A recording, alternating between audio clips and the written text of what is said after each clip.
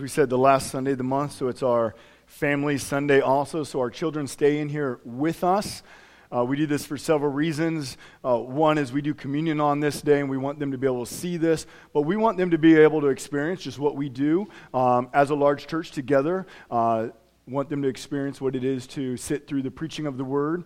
And so I do want to encourage you, if you are an adult here today, you are discipling all those little eyes around you. You're discipling them as they see you take notes, as they see you listen, as they see how you engage in the Word. And so it's an amazing just ministry that you have here, which you didn't even know you're going to have, but you get to disciple my children who are here and so many other children that are here also. We are doing communion. We do have an open communion, which means you do not have to be a member here, but we do ask that you are a member of the body of Christ, meaning that you have believed in Jesus Christ as your Lord and Savior. Today we're going to be in the book of 1 Peter, chapter 2, so I'll let you go ahead and turn in your Bibles to there. If you do not have a Bible, we have some Bibles in the chairs in front of you. You're free to grab one of those, and if you would like, that can be your Bible, and you can take it home with you. One other thing to mention at the end of the service, this is the Kaiser's last Sunday with us, so a giant, there it is. So it is their last Sunday. They're moving to Italy later this week, and so we're kind of envious of that in some ways. So at the end of the service, we are just going to have them come up. We're going to pray for them. And there's also going to be a cake in the back. Not that we're celebrating, but we're mourning as we eat cake. And so, 500 years ago, October 31st, Martin Luther nails the 95 Thesis on the Wittenberg door. The Catholic Church had begun to depart from the teaching of Scripture. They began to teach justification by works, meaning we can earn our way into the very presence of God.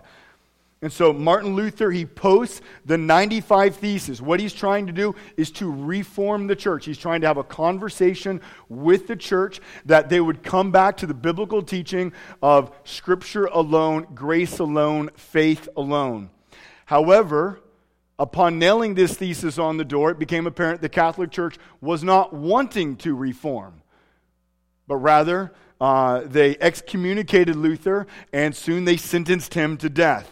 But this did not stop him. He eventually translated the entire Bible into German, which was the common language of that day where he was. He wanted everyone to have the Bible, for them to read the Bible, for them to know what the Word of God said. And he began to write at a voracious rate articles about the Christian life. He wanted Christians to know what it meant to be a Christian, what it meant to live out their faith in everyday life. And so, while the Reformation might be best known for the renewed doctrine of justification by faith, one of the other things that it did is it also renewed a biblical understanding of vocation. And so that's where we have our title today, Luther and Vocation. Now, it's not vacation. So we're not talking about vacation, not going to Italy for vacation, but vocation. And the word today, it's been narrowed down to primarily refer to one's job, one's place of employment. But that's not the way it was used 500 years ago. And so if we're going to understand what Luther was talking about, we need to make sure we understand the definition that he was using. Vocation is the Latin word for calling. And Luther used it to teach how believers are to respond to God's call in every dimension of their lives. And so when he talked about vocations, he was mentioning fatherhood, motherhood, son, daughter, student, employer, church member, football player, soccer player, basketball player, state worker, military, hairstylist, retiree, neighbor, grandmother, grandfather, pastor, friend. You get the point? In all the professions that we have, in all the offices that we hold, in all the things that we do, those are the vocations that we have. And to be clear, we hold a variety of those, right? Like I am a father, I am a husband, I am a son, and I am also a pastor. So we have various vocations. So you probably don't hold just one. You probably hold 2, 3, 4, 5, 6, or more. And so today what we're going to see is how or what God's Word says about our vocation and how we use them for the very glory of God and for the good of others. And so if you have your Bibles, we're going to read chapter 2, verses 4 through 12. I want to encourage you to stand. Here at Timberline, we stand when we read the Word of God. We do this because we believe it's been inspired by God, comes with His full authority, and so we do so to honor God. 1 Peter chapter 2, verse 4. As you come to Him, a living stone rejected by men, but in the sight of God, chosen and precious. You yourselves, like living stones, are being built up as a spiritual house, to be a holy priesthood, to offer spiritual sacrifices acceptable to God through Jesus Christ. For it stands in Scripture, "Behold, I am laying in Zion a stone, a cornerstone, chosen and precious, and whoever believes in Him will not be put to shame. So the honor is for you who believe, but for those who do not believe, the stone that the builders rejected has become the cornerstone, and a stone of stumbling and a rock of offense. They stumble because they disobey the word as they were destined to do. But you are a chosen race, a royal priesthood, a holy nation, a people for His own possession, that you may proclaim the excellencies of Him who called you out of darkness into His marvelous light. Once you were not a people, but now you are God's people. Once you had not received mercy, but now you have received mercy. Beloved, I urge you, as sojourners and exiles, to abstain from the passions of the flesh, which wage war against your soul. Keep your conduct among the Gentiles honorable, so that when they speak against you as evildoers, they may see your good deeds and glorify God on the day of visitation." Let's pray. Father, give us a biblical understanding today of vocation. God, help us today. May your Spirit work through your word. And may we see that, God, you have placed us in so many different vocations. And those vocations are the very context, the means in which you are calling us to live out our faith, empowered by your Spirit, that we would glorify you, that our works and our actions would be a fragrant offering to you, and that they would bring glory to you, that they would reveal your love, that they would reveal your service, that they would reveal the gospel to those around us, for the hope that they would come to repentance and believe in you as well. Father, we thank you for this morning. Be with us as we look at your word. In your name, Jesus, amen. You all may be seated.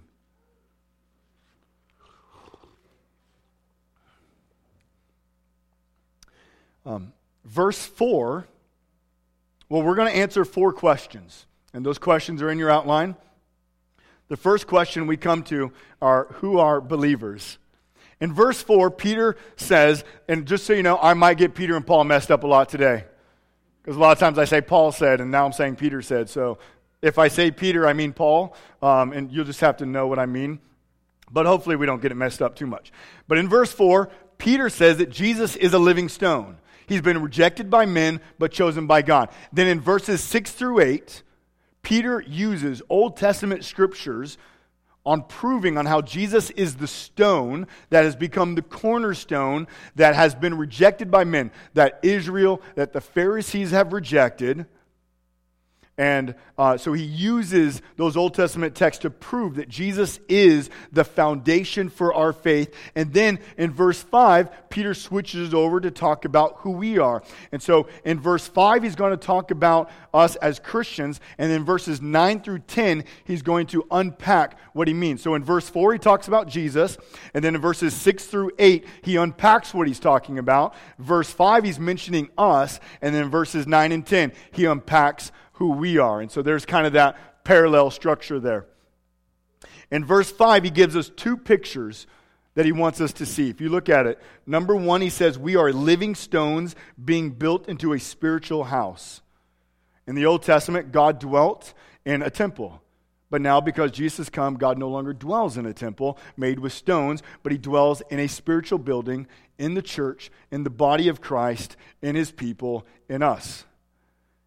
Paul says something very similar in Ephesians chapter 2.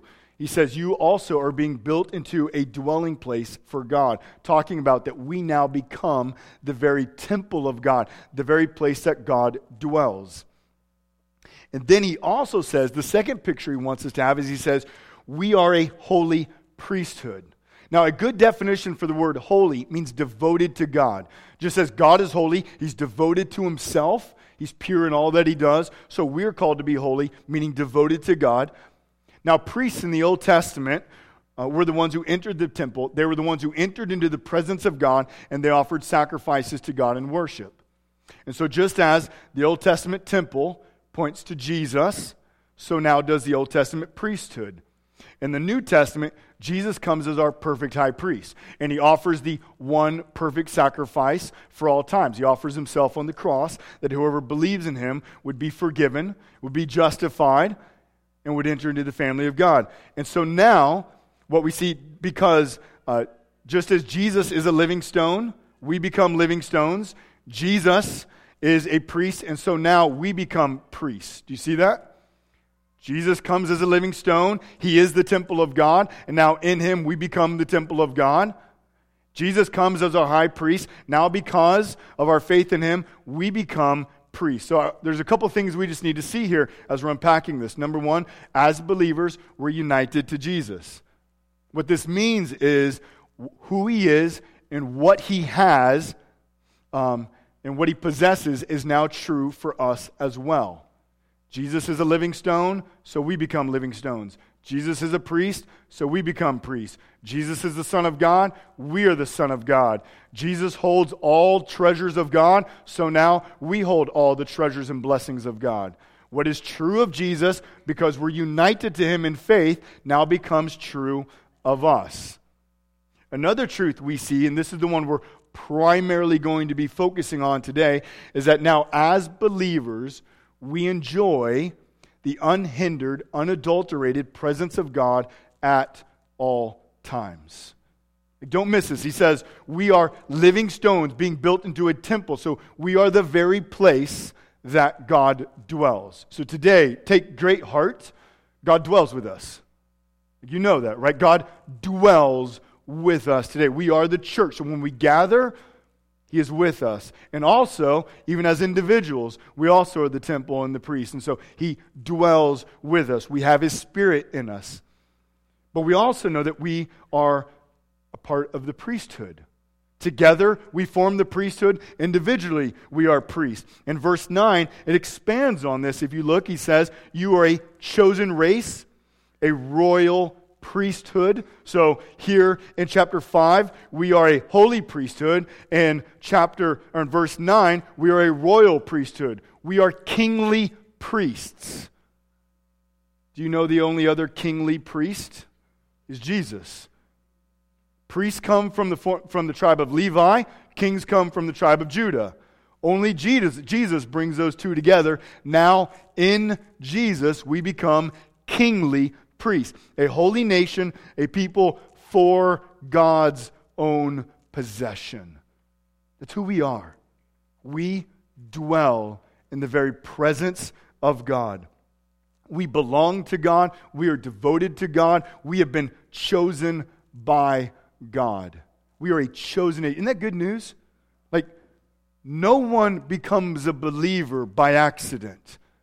God chooses to bestow his grace upon us and to save us. God chooses to make us a part of his family forever. Hear this. If you're a believer, whoever you are, whatever you do, God loves you and he's chosen you to be a part of his family. He dwells with you.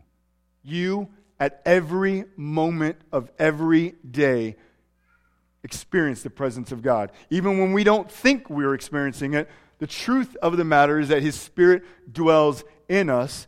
And the biblical truth is you are a priest, a part of the kingdom of priests who are now a part of God's family. And God promises us that he fills us with every heavenly blessing and he gives us his joy and his peace. Is who we are as believers. Look at verse 10. Once you were not a people, but now you are God's people. How did we become that? That's what the second part unpacks. Once you had not received mercy, but now you have received mercy. How did we become part of the people of God? Because we have received mercy. How have we received mercy? Through the death and resurrection of Jesus Christ. Jesus comes, he's the stone rejected by men.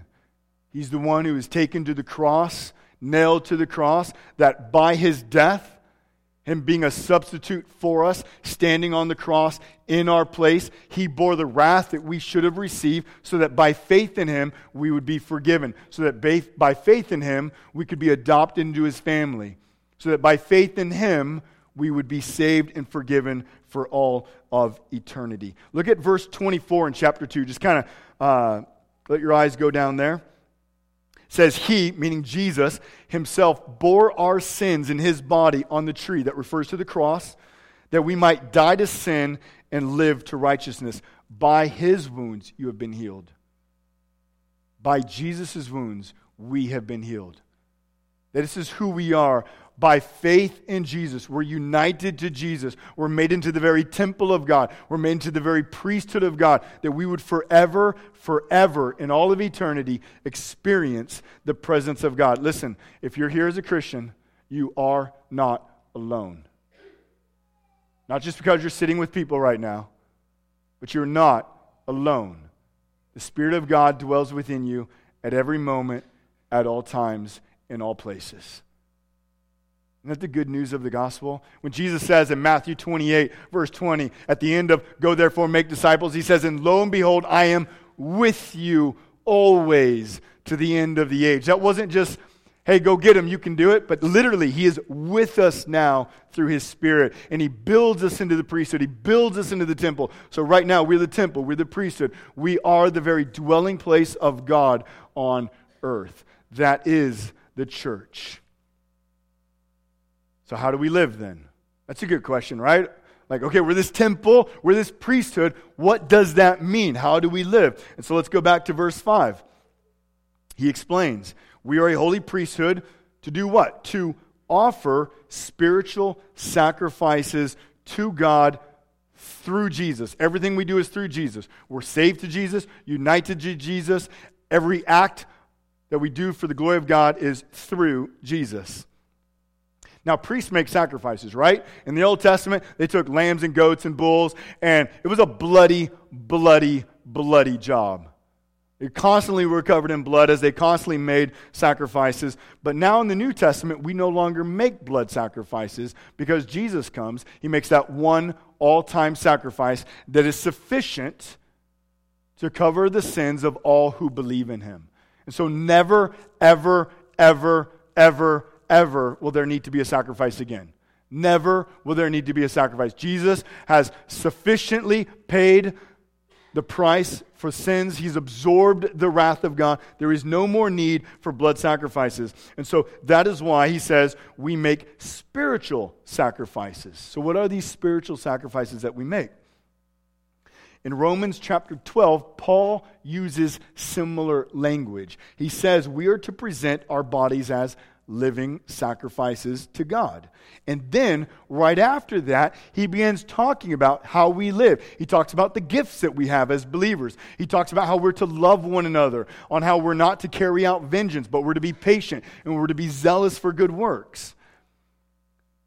And so are these spiritual sacrifices referring to how we live on earth? Are they referring to the works that we do? Let's look now at 1 Peter, and let's look at context of what he's talked about.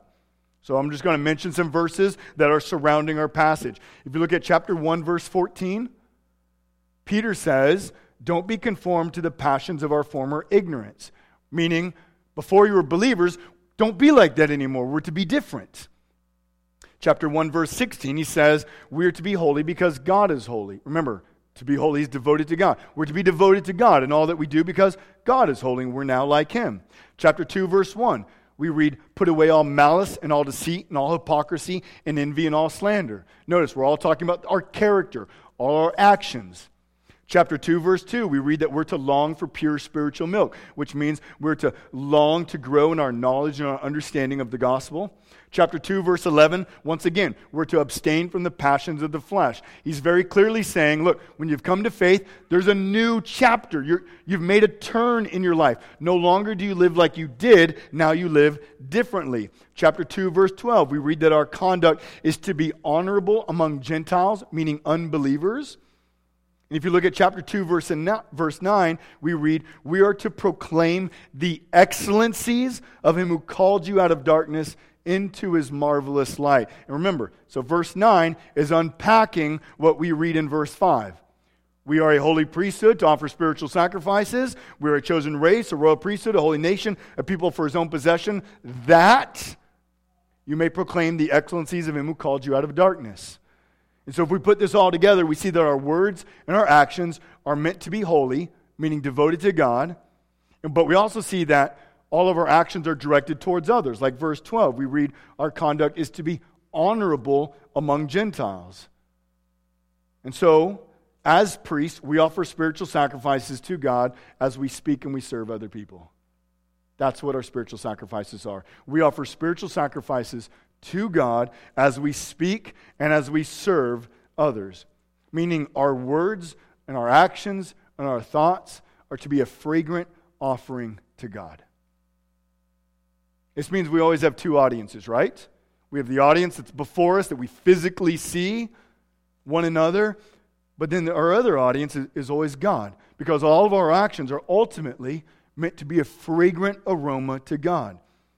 Remember, because of faith in Christ, you're a priest. You're a priest of God. Ultimately, what governs our words and our actions and our thoughts is God, because they're to be an offering to him. Have you ever thought that? Everything you say is an offering. Every action you take is an offering. It's to be lifted up to God, ultimately for his glory, ultimately to be pleasing aroma to him. So if we shift now, we have another question, our third question. We want to understand, where is Peter saying that we live this out? All of our words and actions, are they to be always an offering to God? Or is there just talking about certain places and certain times? Now today, we often say, it's easy for us to, maybe we've said this or maybe we've heard others say this, we're kind of one way in church and we're in a different way somewhere else. We speak one way here, we speak another way here. If we're in church, we talk a certain way, right? We all of a sudden we watch our language, but if we're out somewhere else, we don't really have to watch our language. You ever come across that kind of thinking? Maybe you fall into that thinking. We get into these, well, sure, I live this way here. Maybe at work I live this way. At home I live this way. At church I live this way. If I'm with guys, I live this way. If I'm with girls, I live this way. And we constantly keep putting on these different masks saying, well, this is how I am. And so let's see what Peter is saying. Where do we live out this faith? What words and actions, when and where are they to be these fragrant offerings to God? So the question is where is our faith to be lived out? Now, in the medieval church, so this is kind of why we're looking at this today, having a vocation or a calling referred exclusively to full-time church work. The only people who had callings, the only people who had vocations were those who worked within the church. If a person felt a calling, this was a sign, they were to have a vocation, which meant becoming a priest, a monk, or a nun. The ordinary occupations of life, like being a peasant farmer, a kitchen maid, making tools or clothing, being a soldier, or even a king, were acknowledged as necessary, but worldly. In a book called God at Work, Gene Veith, the author, this is what he writes. Under medieval Catholicism, if someone wanted to live a holy and pure life, they would seek a vocation in the religious order. You get the distinction? If you're going to be holy, you work in the church. This required a vow of celibacy, thus repudiating the vocations of marriage, parenthood, and family. It also required a vow of poverty, thus repudiating the economic vocations. It also required a vow of obedience. Now get this, which involved at that time coming under the authority of the church hierarchy and not civil authorities. In rejecting the clerical vows of celibacy, poverty, and obedience, Luther insisted that the seemingly secular estates that God had ordained for the human life are precisely the places where Christians are to live out their faith. And so what this means is Luther shows that vocations are not limited to the church. They're not limited to just being a monk or a nun or a priest, but God has given us all vocations in every aspect of our life that we would live for God, and thus all of us are holy before God, and thus all of us are called by God, and thus all of us are called to give fragrant aroma sacrifices to God through our works and through our actions. This was revolutionary 500 years ago. People thought only the priesthood, only the monks, only the nuns were holy. And everyone else, if this was 500 years ago, I mean, we need you to make life happen, but you guys don't have holy callings. You're nothing. That was the mindset. It's very much kind of like back in the first century where the Pharisees were these exalted people. Wow, look at the Pharisees. They're moral and they're high. Wow, they're so amazing. So 500 years ago, wow, the monks and the nuns, man, if you had a calling, man, you're really special. But see, the reason is because 500 years ago, the farmer's son would do what? He'd become a farmer, right? The blacksmith's son would become what? He'd become a blacksmith. And so we just followed in our family. So there's no calling upon our life, so they thought. And so the only people who were called were the ones who were called into ministry, because those in ministry were celibate. They didn't have wives. They didn't have children. And so therefore they didn't, no one was carrying on their name. So in order to move into the priesthood, you had to be called into that. So they were a very special elect class of people. And they were looked up to, and they looked down on others. And they were the holy people. Your work is necessary just to make it through Monday through Friday. But that's what you're good for. That was the mindset 500 years ago. But what Luther did, by studying the Word of God, he said, no, hold on. We are the priesthood of believers. We form the temple of God. God uses every vocation you have and I have, whether you're a mother, a father, a parent, employer, employee, boss, whatever it is, for His glory, for the demonstrating of the glory of God, to be a fragrant aroma to God. God uses all of our vocations. In fact, our vocations becomes the very context in which we live out our Christian life, right? Think about it. It's in our vocations. It's all those things that we mentioned. That's where you live. That's where I live. That's where we're called to live out our faith. And if we go back to Peter, we see this clearly. Look at chapter 2, verse 13. Peter says we are to be subject for the Lord's sake to every human institution, whether to the governor or to the emperor or to the governor. Meaning every one of us are to subject ourselves as citizens of the state to the state. No Christian, no priest is to be removed from that. But we're all to be subjected. We're all to be good citizens. In chapter 2 verse 18, we read, servants, be subject to masters with all respect. We're looking at, today we might say, okay, this is more of an employee to employer relationship, and we're to be subject. We're to honor them. Chapter 3, verses 1 through 7, Peter addresses how husbands and wives interact with one another, showing that this faith that we have is lived out in the vocation of our marriage. When Paul talks about how we live the Christian life in Ephesians and Colossians, he first talks about take off our old self, put on our new self, which is being renewed in the knowledge and the image of God. And then he says we live this out as husbands, as wives, as children, as servants, and as masters. It's in these very vocations that we are called to be holy. It's in these vocations that we show others the love of Jesus. Which means every Christian has been given a variety of vocations of God in which they live as priests, offering spiritual sacrifices to God. So just let this sit in. You are a priest, and in the context of your vocations, that is where you offer spiritual sacrifices to God. So mothers, when you are slaving at home, cleaning, cooking, shopping, changing diapers, not only are you showing your children the love of Jesus, not only are you showing your husband the love of Jesus, your actions, though widely at times we would say go unnoticed, are a pleasing aroma to God. Do you know that? That is the biblical reality of what you are doing. When you're at home and you're thinking, does this matter? Or I know many of you are kind of, as wives, I do the same thing over and over and it feels mundane at times. The biblical reality, the truth that is to inform the way we think is that those very actions are a pleasing aroma to God. Fathers, when you come home and you spend time building Legos with your children, going on walks with your wife. That's a pleasing aroma to God. Do you understand that? Those vocations are a pleasing aroma. That's where we serve others. We show them love, and God is glorified. When you go get your mail and you see your neighbor and you begin to talk to them, that is a God-ordained vocation. You have a neighbor. And that is a God-ordained moment that you would love them, that you would serve them, and that through your actions and your words, that would be a fragrant aroma to God. Many of you are in the military. You have special vocation in which your relationships are largely based upon rank. And that's somewhat what many of us don't quite understand and can relate to. But you've been placed in those positions to uniquely serve and show others the love of Jesus. The way that you operate should be very different in many ways than the other officers around you. And your actions are to be an aroma to God. And the way you serve those below you, and the way you serve those above you, and the way you lead them.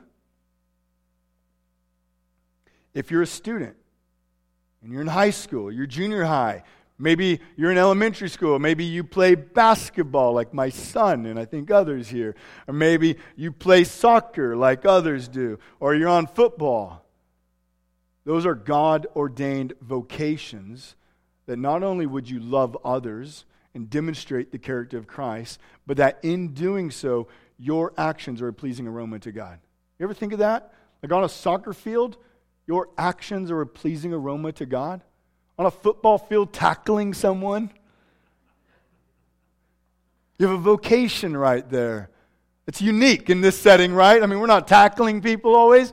But the way you do that, the way you handle yourself on the field, off the field, is a vocation that God has given you to be an aroma to Him, to be a spiritual sacrifice. Now, maybe you work in a cubicle. And you work in a place that not many see you. You have limited interaction with others. You are still serving your boss. You still serve those who benefit from your work. And whatever vocation you have, it does benefit others. We wouldn't do it if it had no benefit to others. It does benefit, whether they see it readily or indirectly at some other point. But regardless of that, we are demonstrating perseverance and faithfulness. Remember Colossians chapter 3:23. This is right after Paul talks about how we love or how we serve those, our families, our children, masters, and servants. He says, whatever you do, work heartily as for the Lord, not for men. Remember, our number one audience is God at all times. He's the one, ultimately, all of our actions are meant to glorify, are meant to be a pleasing aroma. So even if we are somewhat removed from others, our actions are no less insignificant before God. Your actions are very significant because you are a priest to God, united to His Son Jesus. His Spirit dwells in you at every little moment. You get that? Like, we only have so many big moments in life, right? Like marriage, moving to Italy. Like, think about how many big moments do you have? But we have a million tiny moments, and those million tiny moments is where the Spirit dwells in you, that you are a priest. That all of your actions, all of your thoughts would be an aroma to God. God has given you talents, skills, and abilities, and He is using your vocation to serve others, to love others, and proclaim the gospel. God, before speaking creation into existence, ordained that you would be right now where you are at. Not only in this room, but the vocation that you have, the zip code that you are in, the house that you have, the neighbors that you have, the employment that you have, the friends that you have. He has ordained every single one of those moments. And He has done so that you would be used as a priest, as a kingly priest, for the purpose of offering spiritual sacrifices that through your actions and through your words, empowered by the Spirit, you would proclaim the gospel of Jesus. Do you know that? That's the biblical truth. It's the reality that we're brought into in this Bible. See, what the gospel does, it not only shows us the value of Jesus Christ and what he's done. But it shows us, united to him, how we become valuable to God at every moment. And God loves us and counts us precious and wants to use us in every part of our life. In medieval culture, the religious order thought they were better than others. But what Luther did, and what we see in God's word, is that as Christians, we are all equal before God. We might have different roles, and those roles have different authorities. Like husband and wife, they're equal, but have different authorities. That's what we see in Scripture. That's why the husband's called to lead and is the head of the wife. He's not better than the wife, but he has a different role. And so we have different roles, we have different authorities here, but we stand equal before God as a royal, kingly priesthood. So whenever you pump gas, change diapers, mow lawns, build houses, cut hair, work a cash register, make coffee, which hopefully we do daily, paint stripes on roads, punch numbers, work in office buildings, wear a tie, a suit, or a uniform, you are precious to God and you are holy to God. Through your words, through your actions, you proclaim the excellencies of Jesus Christ. They are an aroma to God at every moment. Look, in every vocation we serve others. Never forget that. Even when we think no one is looking, we are serving. And ultimately we serve God because he's with us. Isn't that good news? He's with us. If you think your moments are insignificant, just remember the one who spoke creation into existence dwells with you. So as you change diapers, as you're mowing the yard, as you're doing those wonderful jobs in the house, like picking up after the dogs and going, man, I hate this job.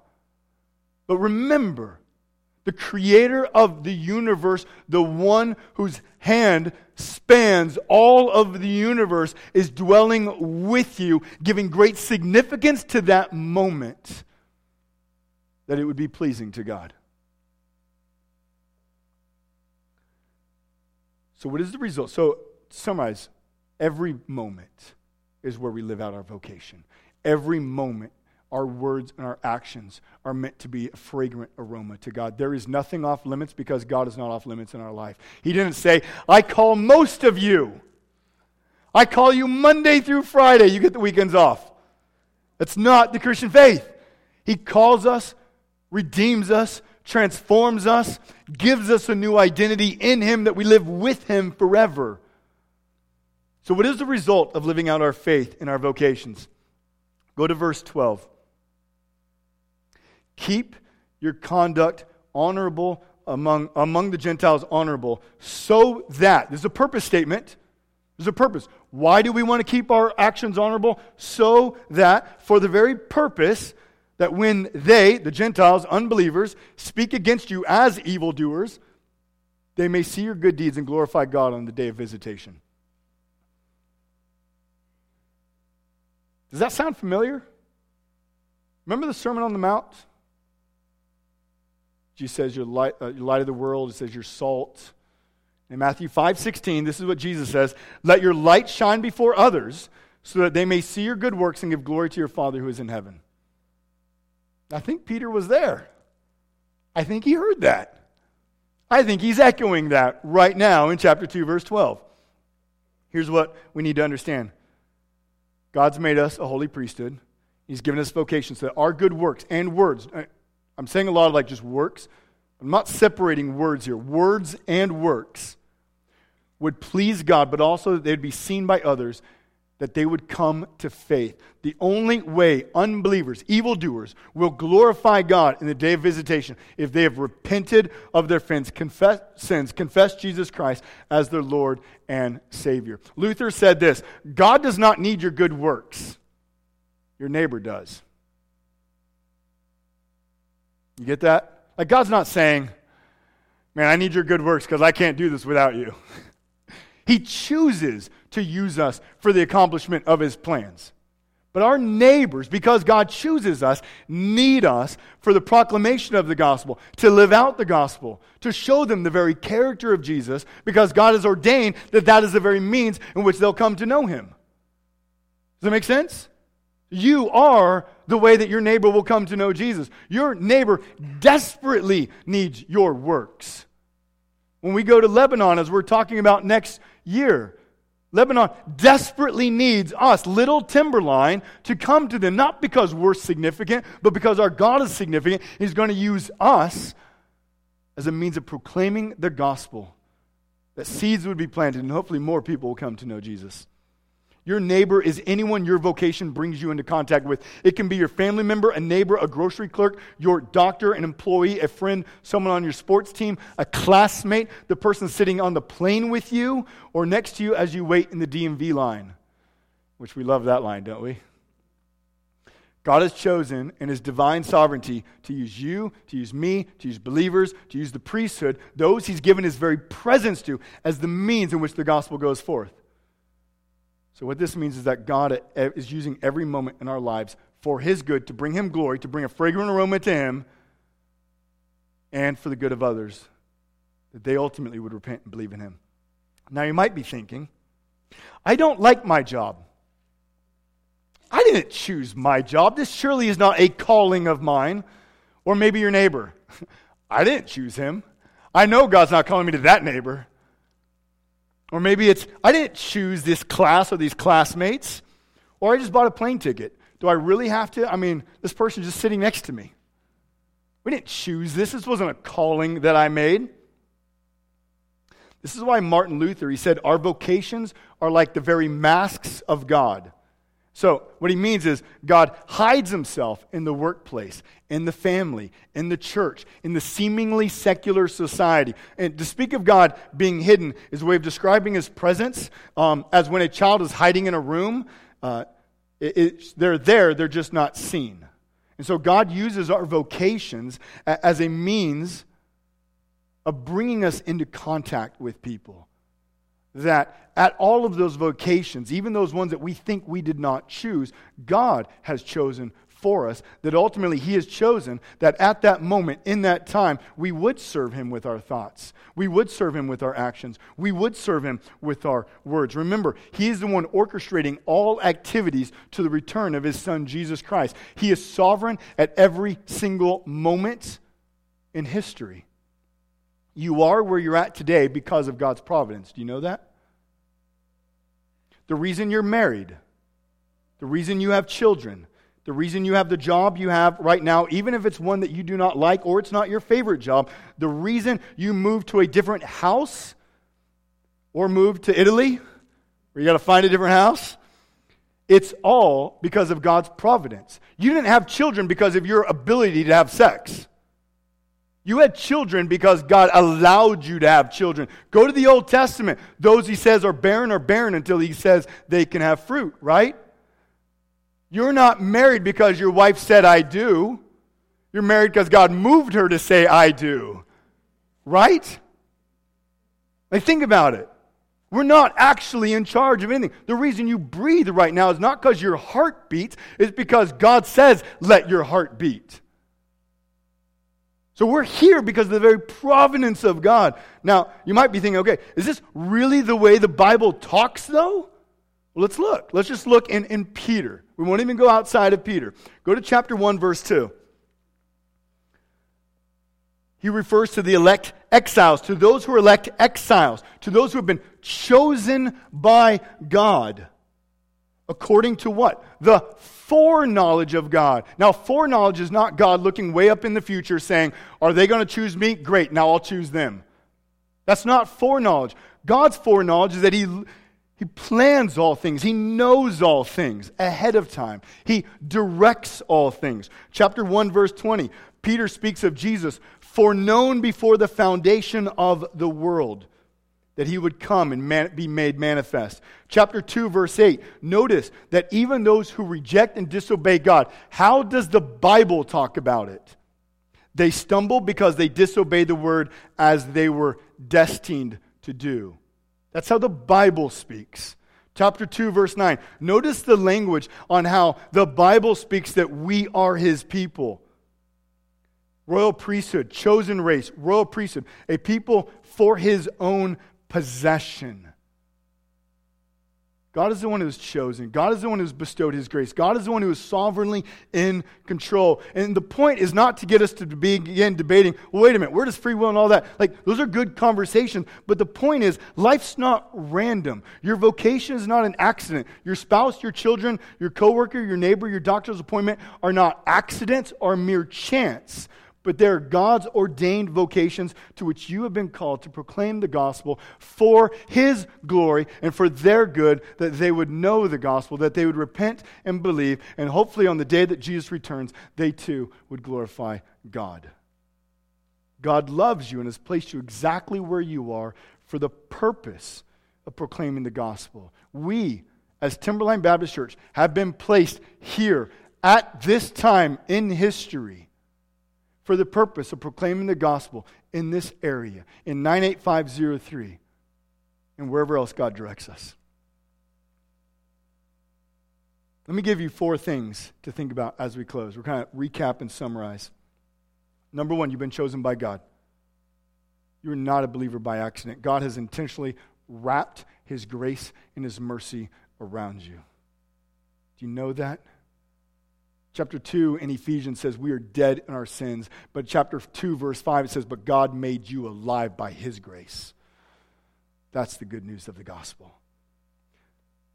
Number 2, you live in the very presence of God. You are never alone. You are a rock, a living rock. And you form the temple of God. Isn't that awesome? Together we form the temple of God. God's Spirit is in you at every moment, strengthening you so you can live out your faith. Number 3, you are a priest to God. Everything you do is to be a pleasing sacrifice to God. And this isn't one of those things, guys, you just need to try really hard. Because remember, the Spirit now lives in us, right? We've been made new, that He lives in us, empowers us, and strengthens us. So Peter, Paul, the New Testament writers are not saying, try really hard so you can become a priest. You are a priest. You are precious to God. You have been given the Spirit of God. Now live in light of who you are in Jesus. You are a priest that God has chosen and given grace and His Spirit so that everything you do would be given great significance for His glory and for the good of others. 3 things I think we'd at least need there. If we're going to continue to grow in our identity, to grow in our understanding, if we're going to be priests that glorify God, and these are all things that God has given us. Number 1, the Word. We need the Word. That's why we preach the Word. That's why table groups are characterized by the Word. We want to be a people of the Word. If we're going to be offering pleasing aromas to God, we need to be refined by the Word. Number 2, we need prayer. We need to depend upon God. Because this is not your strength, this is not my strength, because I can't do it and you can't do it. Together we can't do it, but in Christ we can. So we need to pray. We need to depend upon God. And number 3, we do need one another. Because God does work through you and He works through me for the purpose of encouraging, for the purpose of building up, for the purpose of you reminding me that I'm a missionary and me reminding you that you are a missionary and you have the Spirit of God in you, that at every moment you can share the gospel. And number 4, Number 1, you've been chosen by God. Number 2, you live in the presence of God. Number 3, you are a priest to God. Number 4, your actions result in others glorifying God. Your spouse, your children, your neighbors, your coworker, your doctor, your waiter, your waitress, your boss, whoever, they need your spiritual sacrifices. Our lives are the very testimonies God uses as a means for others coming to faith so they too would glorify God. That is what it is to be the priesthood. That's what Luther was intent on us knowing, on the church knowing at that day, and that is what we need to know today. At every moment, you are a priest for His glory. I'm going to pray, and the men are going to come forward, and we're going to now take communion. And in this communion, we celebrate that Christ has come. For what? The purpose of making us into the priesthood, that we would live with Him forever. So I'll go ahead and ask the men to come forward, and I'll pray. Father, we thank You for Your Son, Jesus. We thank you that your Son has died on the cross so that we could be saved, so that we could be forgiven, so that you'd give us your Spirit, and so that we would be made into a temple, into the very dwelling place of God. That your Spirit lives in us, that we would become priests, kingly priests, just like you, Jesus. Because we're united to you by faith. And Lord, I pray, as we take communion now, help us to understand we are who we are only because of you, Jesus. It is not because of our effort. It is not because of anything that we have done, but solely by grace alone, through faith alone, in Christ alone. And Lord, as we take communion now, may it be a celebration of who you are. May it be an affirmation of who we are in you. And may we go out from this table boldly proclaiming in every vocation that we have the gospel of Jesus Christ. In your name, Jesus, amen.